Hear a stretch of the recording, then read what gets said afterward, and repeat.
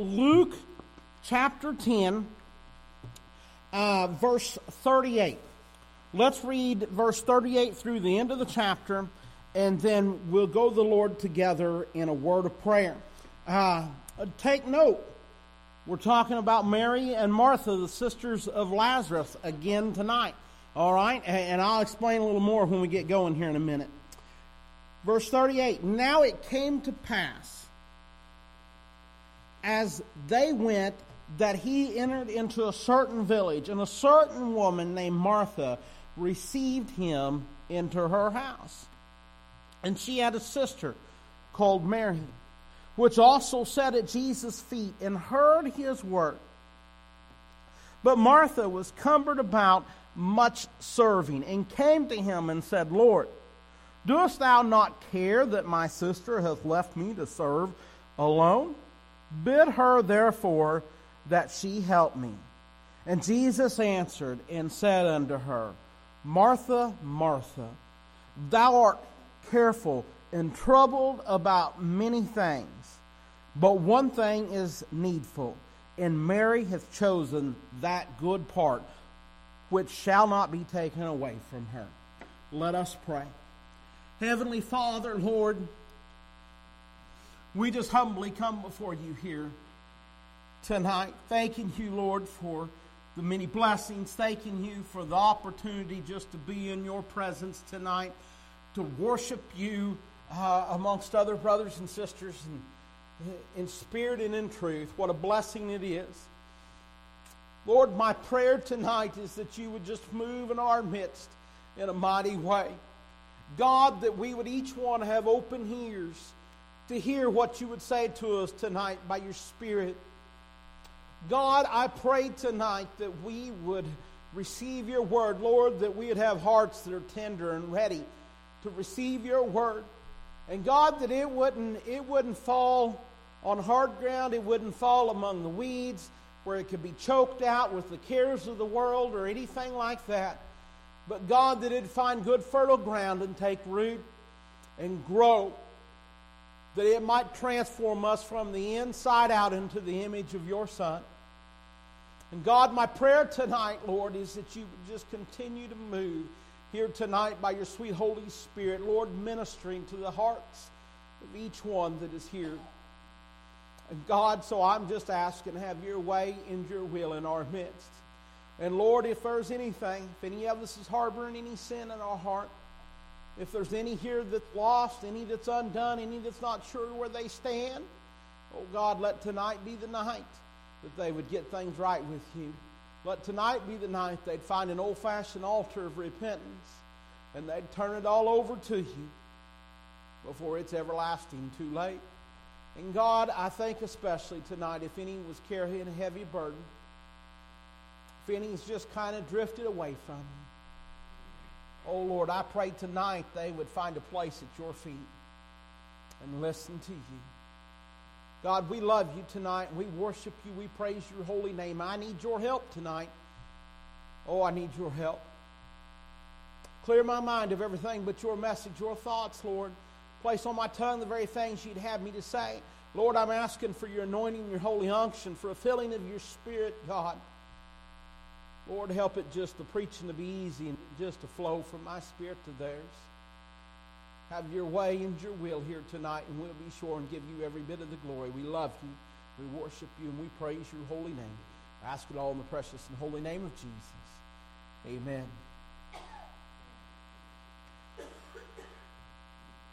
I preached last week, morning and evening, on this same family. This same family, Mary, Martha, and Lazarus. Two sisters and a brother. No mention of spouses. No mention of parents. No mention of children. Just the three of them are mentioned several times. As a matter of fact, unless I'm missing it somewhere, there is 5 different episodes in the Scriptures that center around them. Okay? If I remember correctly,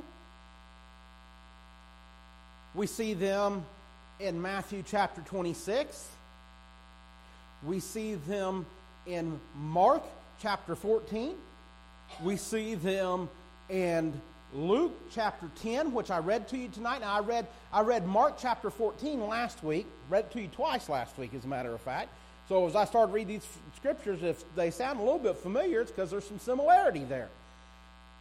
So Mark chapter 14 last week, Luke chapter 10 tonight, and then the other two places, that's three places if I'm counting right, the other two places is in John chapter 11 and then again in John chapter 12. What is most notable about them and most remembered, not only in our day and time, not only through the Christian era, but even during the time of Jesus' ministry, was the raising of Lazarus from the dead.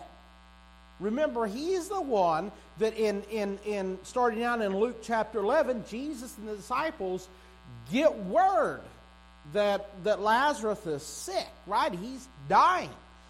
Jesus doesn't seem to be in a hurry to get there, and disciples are concerned. And then when Jesus does get there, Mary and Martha, one at a time, but they individually each come out there to meet him. Martha first, and they're like, you're too late. He's dead. If you'd got here sooner, and all that. And that's when Jesus is like, you don't get it. I'm the resurrection and the life. And they're like, well, we know that in the future. And he's like, they don't quite still get it, right? Okay. And then in John chapter 12, we have them having dinner together. Matthew 26, Mark 14, and John 12, I think, are all parallel accounts. Three of the Gospels retelling the same story. There's variances in details. There's certain details given in certain accounts that's not given in others, because each one has their own focus, their own reason for telling the story. But I think those three are all parallel accounts. Those are all accounts of that's what I preached on last week, of when Martha breaks the expensive alabaster box of ointment, of spikenard, or however you say it, and anoints Jesus' body in preparation for his burial. I don't know that she really understood. It was just an act of worship she was doing.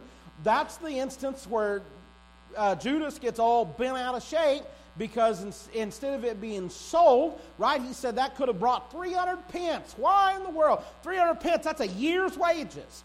Why in the world what is an average working man's year's wages today? I don't know, $30,000, $40,000, something like that probably. Your average common, working person, just high school level, education. I'm not talking, college degree and a banker or anything like lawyer or doctor or anything like that. I'm just, the average guy that works at Coke for a living or whatever, So anyways, that's how you can compare it. That alabaster box of ointment would have cost an entire year's wages.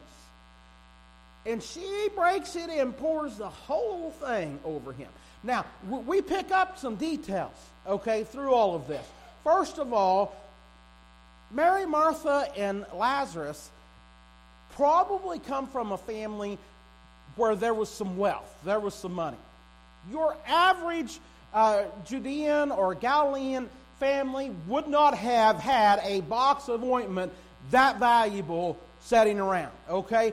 Probably comes from a family with some wealth. We also know from reading all of this, all the different accounts and comparing it, there is a whole lot of interaction that takes place that we're not told about, right? That's not recorded in the Scripture, because these people are Jesus' friends. And when he's there is never any instances where it seems like he has just met them, that they have just met, that he just happened to wander in one day or anything like that. We are distinctly given the impression that there is a relationship, that they know Christ, they have been, or know Jesus, they have been following him, right, probably, and they have all this interaction. Now, some people think that what I've just read to you is a parallel account to what I read to you last week. I don't believe that for a second. That's just what I think. It don't fit. The details are different. The timing's different. Everything is different. Written for a different purpose. Here's what I think. I think this happens first. You notice in this account that I read tonight, Lazarus is not even mentioned. It's Mary and Martha. Mary and Martha is the big deal in the story that I read to you tonight. Lazarus is not the big deal. I think this takes place first. I think later on down the road, the events recorded in John chapter 11 take place. The death of Lazarus. So here we've got these three siblings, friends of Jesus, followers of Jesus. Word comes to Jesus that his friend is sick. Now, up until this point, Mary and Martha are the ones that we see having the interaction with Jesus. Nothing is said about Lazarus until he gets really sick. Then all of a sudden, little brother, or maybe big brother, I don't know which it is, becomes the focal point of the story, of the interaction. He is sick, he is dying, he dies. Jesus is, from the world's perspective, I always forget, it's 3 days late? 3 days late? Okay, I never can remember. For some reason I always want to say 4. 3 days late. Right? That's when it gets there, and Jesus tells them roll the stone back, and they're like, no. Here's something else that's interesting through all of these accounts. There is some sort of fragrance scent that is associated with each one. Here it's about cooking, and you can almost smell the food and the meal that's being prepared, right? And then whenever Lazarus is dead and in the grave, and Jesus says roll him back, right? What is it let's see, who is it? Martha that says to him? Says, he stinketh, he's been in there a while, he stinks, don't do that, And then, of course, we remember what happens, right? He's resurrected. He's raised from the dead. All of a sudden, Lazarus becomes a big deal, right? Fame goes abroad of what Jesus has done. So much to the point that the third instance, which I think is told about in Matthew chapter 26, Mark chapter 14, and John chapter 12, is when Jesus is having dinner at their house again. And it is mentioned in one of those three accounts. I forget now which one it is. But this is Lazarus that was raised from the dead. The scriptures immediately before it, in both Matthew and Mark, talk about how the Jewish religious leaders want to kill Jesus, but he has gotten so well known and so famous, and so many people know about the raising of Lazarus from the dead, they're a little bit afraid to. So then, in the final interaction, is the one I preached about last week, and the fragrance there, of course, is the expensive ointment, where she has anointed his body for burial. Let's focus on this first one tonight, what I believe is the first interaction that we have recorded, for just a minute here tonight. We have Mary and Martha. We assume Lazarus is there, but his name is not even mentioned. Jesus and his disciples is probably on their way to Jerusalem, or not probably, they are on their way to Jerusalem. They stop in the town of Bethany, right, just about 2 miles outside of Jerusalem, at the home of Lazarus, Mary, and Martha. And as I've heard said before, is this family was very special to our Lord. Not that Jesus loves one more than any others, but there's some that love Jesus more than others. And so anyway, so we kind of see that here. And I mean, and this is what a testimony, right? That Jesus' friend Lazarus had. And there's many Jews at this point, or not at this point, but later on, who come, right, to see just exactly what has happened and what has taken place. It's one that Jesus had raised from the dead in John chapter 12. And the religious crowd, as I'd mentioned a minute ago, they've even conspired to put Lazarus to death because of what Jesus has done, just to get him out of the way until he quit being, because every time, think about it, every time he shows up somewhere, that becomes a topic of conversation, what it was that Jesus did and who it is that Jesus might have been. And so in our text today, we find the Lord in their home. And I want you to notice two things, and here, this is what I wanted to get at here. I want you to notice the serving and the setting. That's one thing, serving and setting. And the other thing is cumbered and contentment. Okay? Martha is cumbered in her serving. That's the word the Scripture uses, is cumbered in her serving, while Mary is content in her setting at the feet of Jesus. Let me take a moment here, that word, and define that word, cumbered. Cumbered means, it's interesting. First of all, that word in the original Greek language only appears in all of the New Testament one time. So in all of Holy Scripture, it only appears one time. All right? And it literally means to be drawn in different directions at the same time. To be pulled in separate directions at the same time. In other words, that's kind of a picture it's trying to paint of being overly distracted or preoccupied with cares and responsibilities. Now, in verse 38, it says that Martha received him into her house. Him is Jesus. Martha received Jesus into her house. First of all, we need to see from that Martha was a good woman. All right? Martha was a godly woman. Martha loved the Lord. All right? I think we often tend to look at Martha in the wrong way or in a bad light. And I think that's a mistake. Let me emphasize it. She was a good woman, and she was a godly woman. And I've got no doubt that she loved the Lord, and I think it's interesting how it says that she received him into her house, into her home. And she made sure, we see here that she has made sure that the Lord had everything that he needed, that he had every comfort when he came to her house, right? She made sure that his every need was met when he was there. I don't think there's any doubt that she loved the Lord. But the Bible says that Martha was cumbered about much serving. I can only imagine that she was tired and probably at this point more than a little bit frustrated.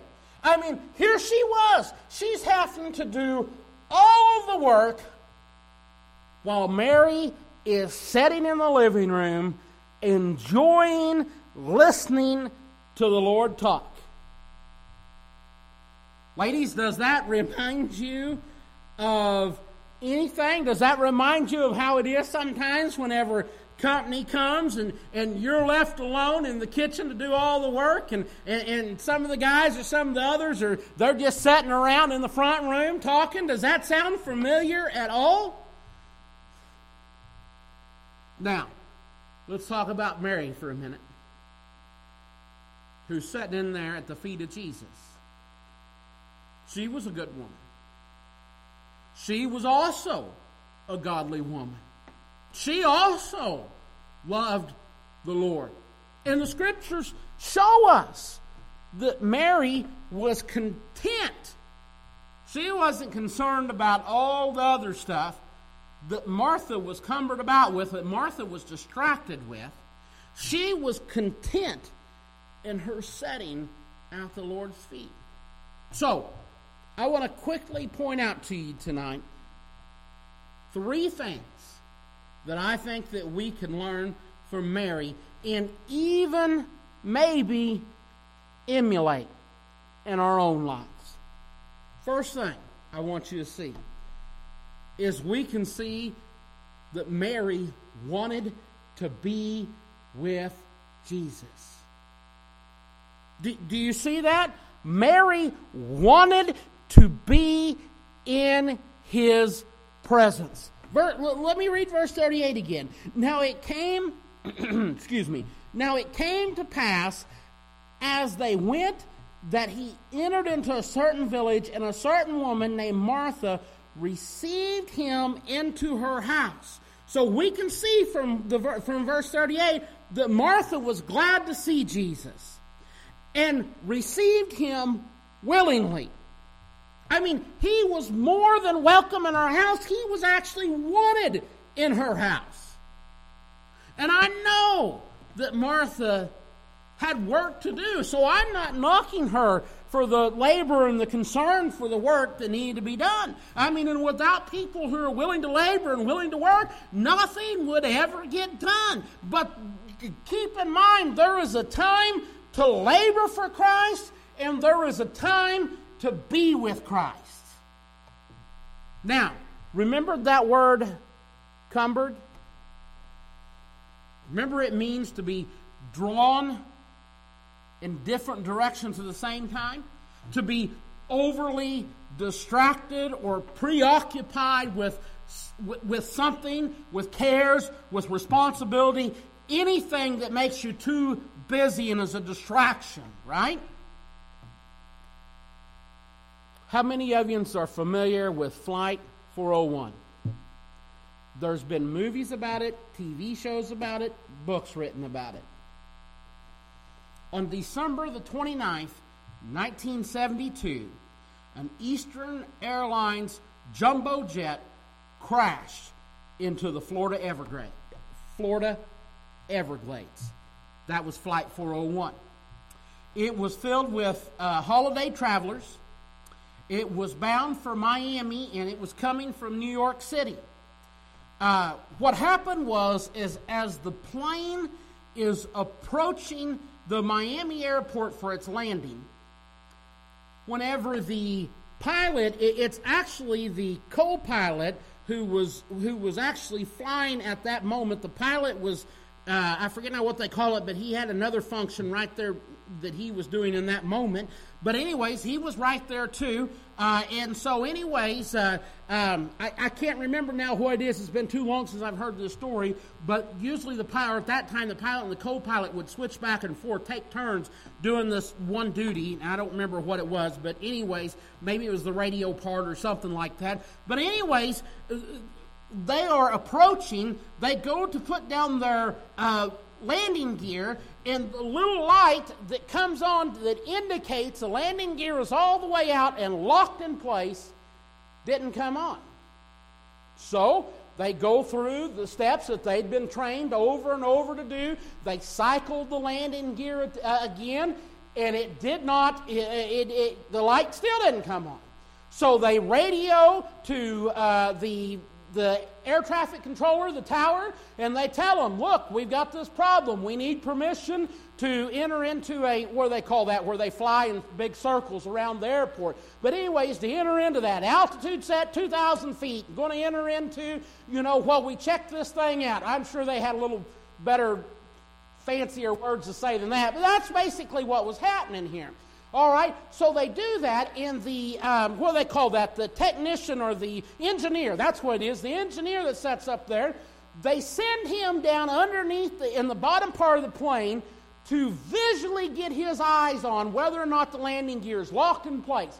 Because if it doesn't go down automatically and lock in place, there is a way that they can manually do it. So they send him down to do that. While they send him down to do that, there's still three more up there in the cockpit, and they end up with a stewardess up there trying to help them also.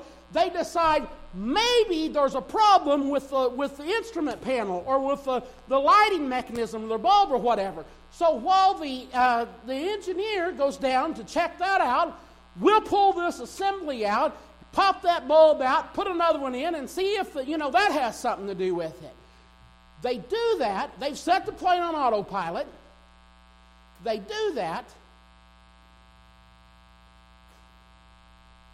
they go to get that bulb out of there. I don't know what kind of bulb it is. I just imagine the one you push in a little bit and twist a quarter turn and it comes out. Well, the thing is stuck. All four of them focused on that, trying to get that bulb out of there. Engineer is down underneath in the belly of the plane trying to get a visual on whether or not the landing gear has went out and locked in place.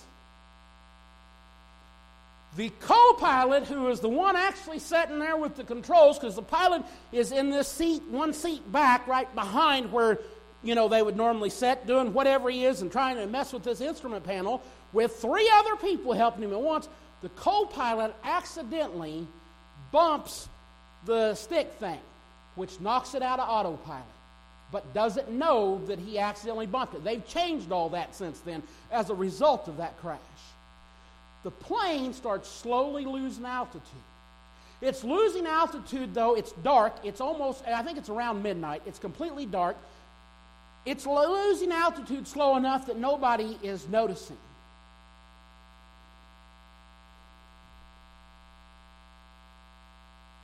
They are so focused.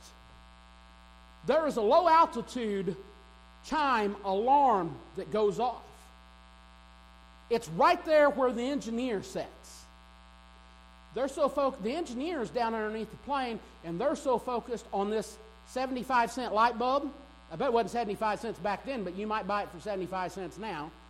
On this light bulb that's just worth pennies, they don't even hear the chime go off, the beeper thing go off. Don't even notice the alert for the low altitude. The last words recorded on the recorder is the co-pilot going, "Hey, aren't we still at 2,000 feet? That's it. Then it's the sound of the crash. It crashed into the Everglades.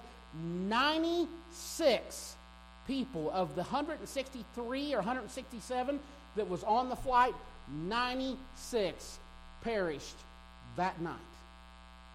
75 more, I think it was, that was injured.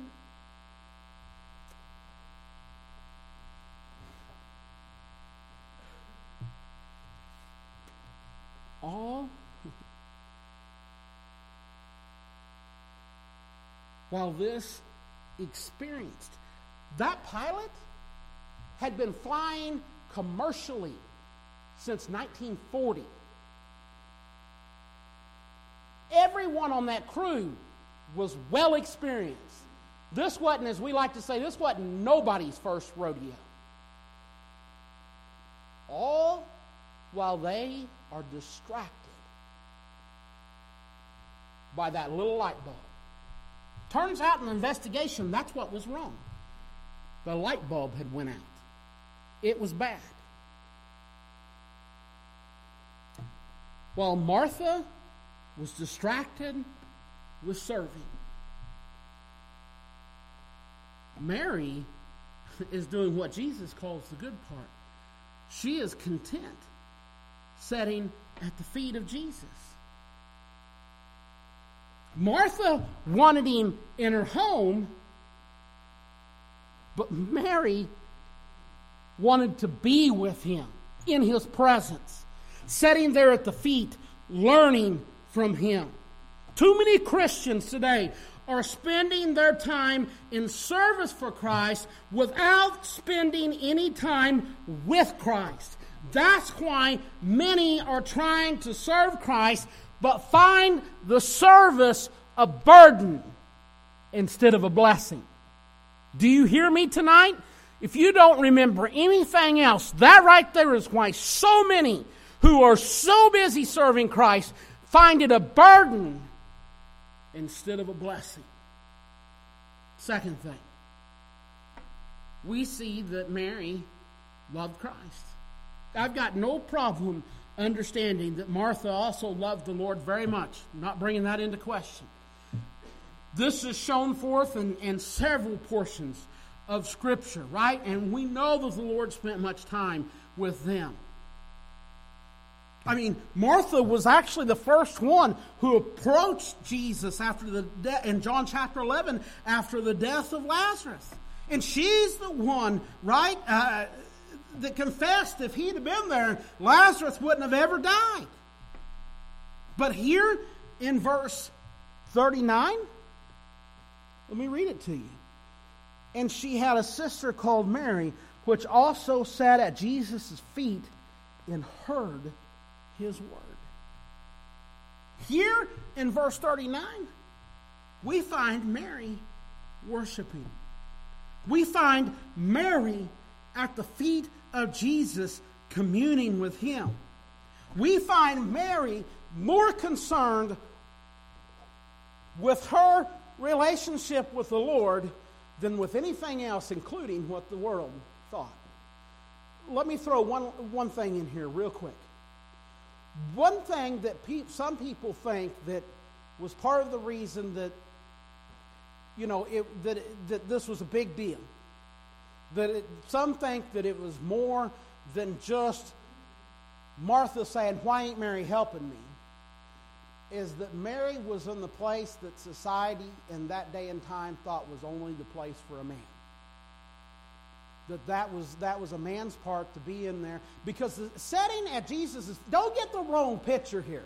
Do not picture Jesus sitting here on his little stool and Mary sitting there at his feet, all Google-eyed, staring at him like some schoolgirl like Cassie does Ethan. I'm sorry, Ethan. I usually talk about you when you're not here.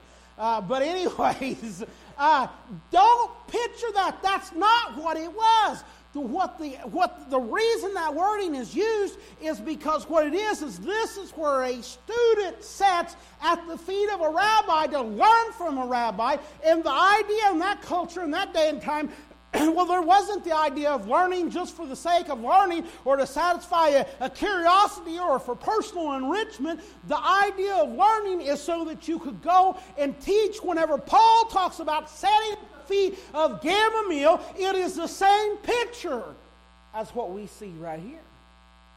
So it's very possible at the same time, Martha is saying Mary is not in her place. That is not Mary's place to be in there learning from Jesus. Her place is to be in the kitchen with the other women. That's very possibly what it is that Martha is saying. And what we see is Mary didn't care what the world thought. Mary did not care. All she cared about was being with the Lord, in his presence, learning of him, communing with him. We see here, I can't get anything from the picture of Mary's posture other than devotion and worship. That's what we see here. And then my last point, and I'm done, is we see that Mary listened to Christ. In the verse that I just read to you, in verse 39, we find Mary sitting at the feet of Jesus, listening to every word. In verse 41, we see Martha was careful. It says that she was careful and troubled about many things. Martha was burdened. Serving our Lord had lost its blessing, and it had become a burden to Martha. She was not serving because, see, at this point, now this is not how it started, this is what it's gotten to. At this point, how do I want to say this? Martha was not serving because she wanted to serve. She was serving because as the woman of the house, she had to serve. How many times has the work of the Lord become a burden to God's people? We do what we are expected to do just because we're expected to do it. We see here Mary's the one that's blessed. In verse 42, we see that Mary had chosen, as the Lord puts it, the good part, right? Which he goes on to say, which shall not be taken away. Now, I got no doubt that Mary had spent and did spend many hours laboring right there, right beside Martha. But at this time, right in this moment, her sitting at the feet of Jesus didn't have anything to do with laziness. It had to do with her desire to both be with Him and to hear His words, to hear His teaching. I mean, Jesus Himself says in Matthew 4:4, right? He says, "It is written, man shall not live by bread alone, but by every word that proceedeth out of the mouth of God." She is sitting right there. God incarnate, God manifest in the flesh. Here is the Word of God coming out of His mouth. Job says in chapter 23, he says, "Neither have I gone back from the commandment of His lips," talking about God's lips. This is the part here I want you to hear. "I have esteemed the words of His mouth more than my necessary food." I have esteemed the words of His mouth more than my necessary food. While Martha was distracted, Mary was drawing near to Christ. I know, Martha was concerned about dinner. But couldn't He who fed thousands with just 5 loaves and 2 little fishes, the very one that had fed thousands with a little boy's sack lunch, could He have not fed this small dinner party as well? Was the food really the number one concern at that point? Martha complains in verse 40. She says, "My sister hath left me." But you see, as I said a while ago, Jesus makes it clear that Mary was seeking that good part, the part that wasn't going to be taken away from her. Yes, we can be doing a multitude of other things that are both good and beneficial. But there's only one thing that's really needful, most important. I like Oswald Chambers. I'm not one, I firmly believe as you grow, you need to read. You need to read the Word of God first of all, above all, most of all. But you also need to read behind good godly men and women. You can learn good godly things from good godly people, period. You can. And Oswald Chambers. I like Oswald Chambers. I don't agree with everything that he's ever wrote, obviously. But as far as devotionals go, the Lord blessed him with some good thoughts. One thing that he wrote in one of the devotionals that I have is he said, Christianity is not devotion to a work or to a cause or a doctrine, but a devotion to a person, the Lord Jesus Christ. Hear that again. Christianity is not devotion to a work or to a cause or to a doctrine, but instead it is a devotion to a person, the Lord Jesus Christ. Worship and devotion to Jesus must always be our ultimate priority. We have got to be careful that we don't get distracted, just like Martha was distracted.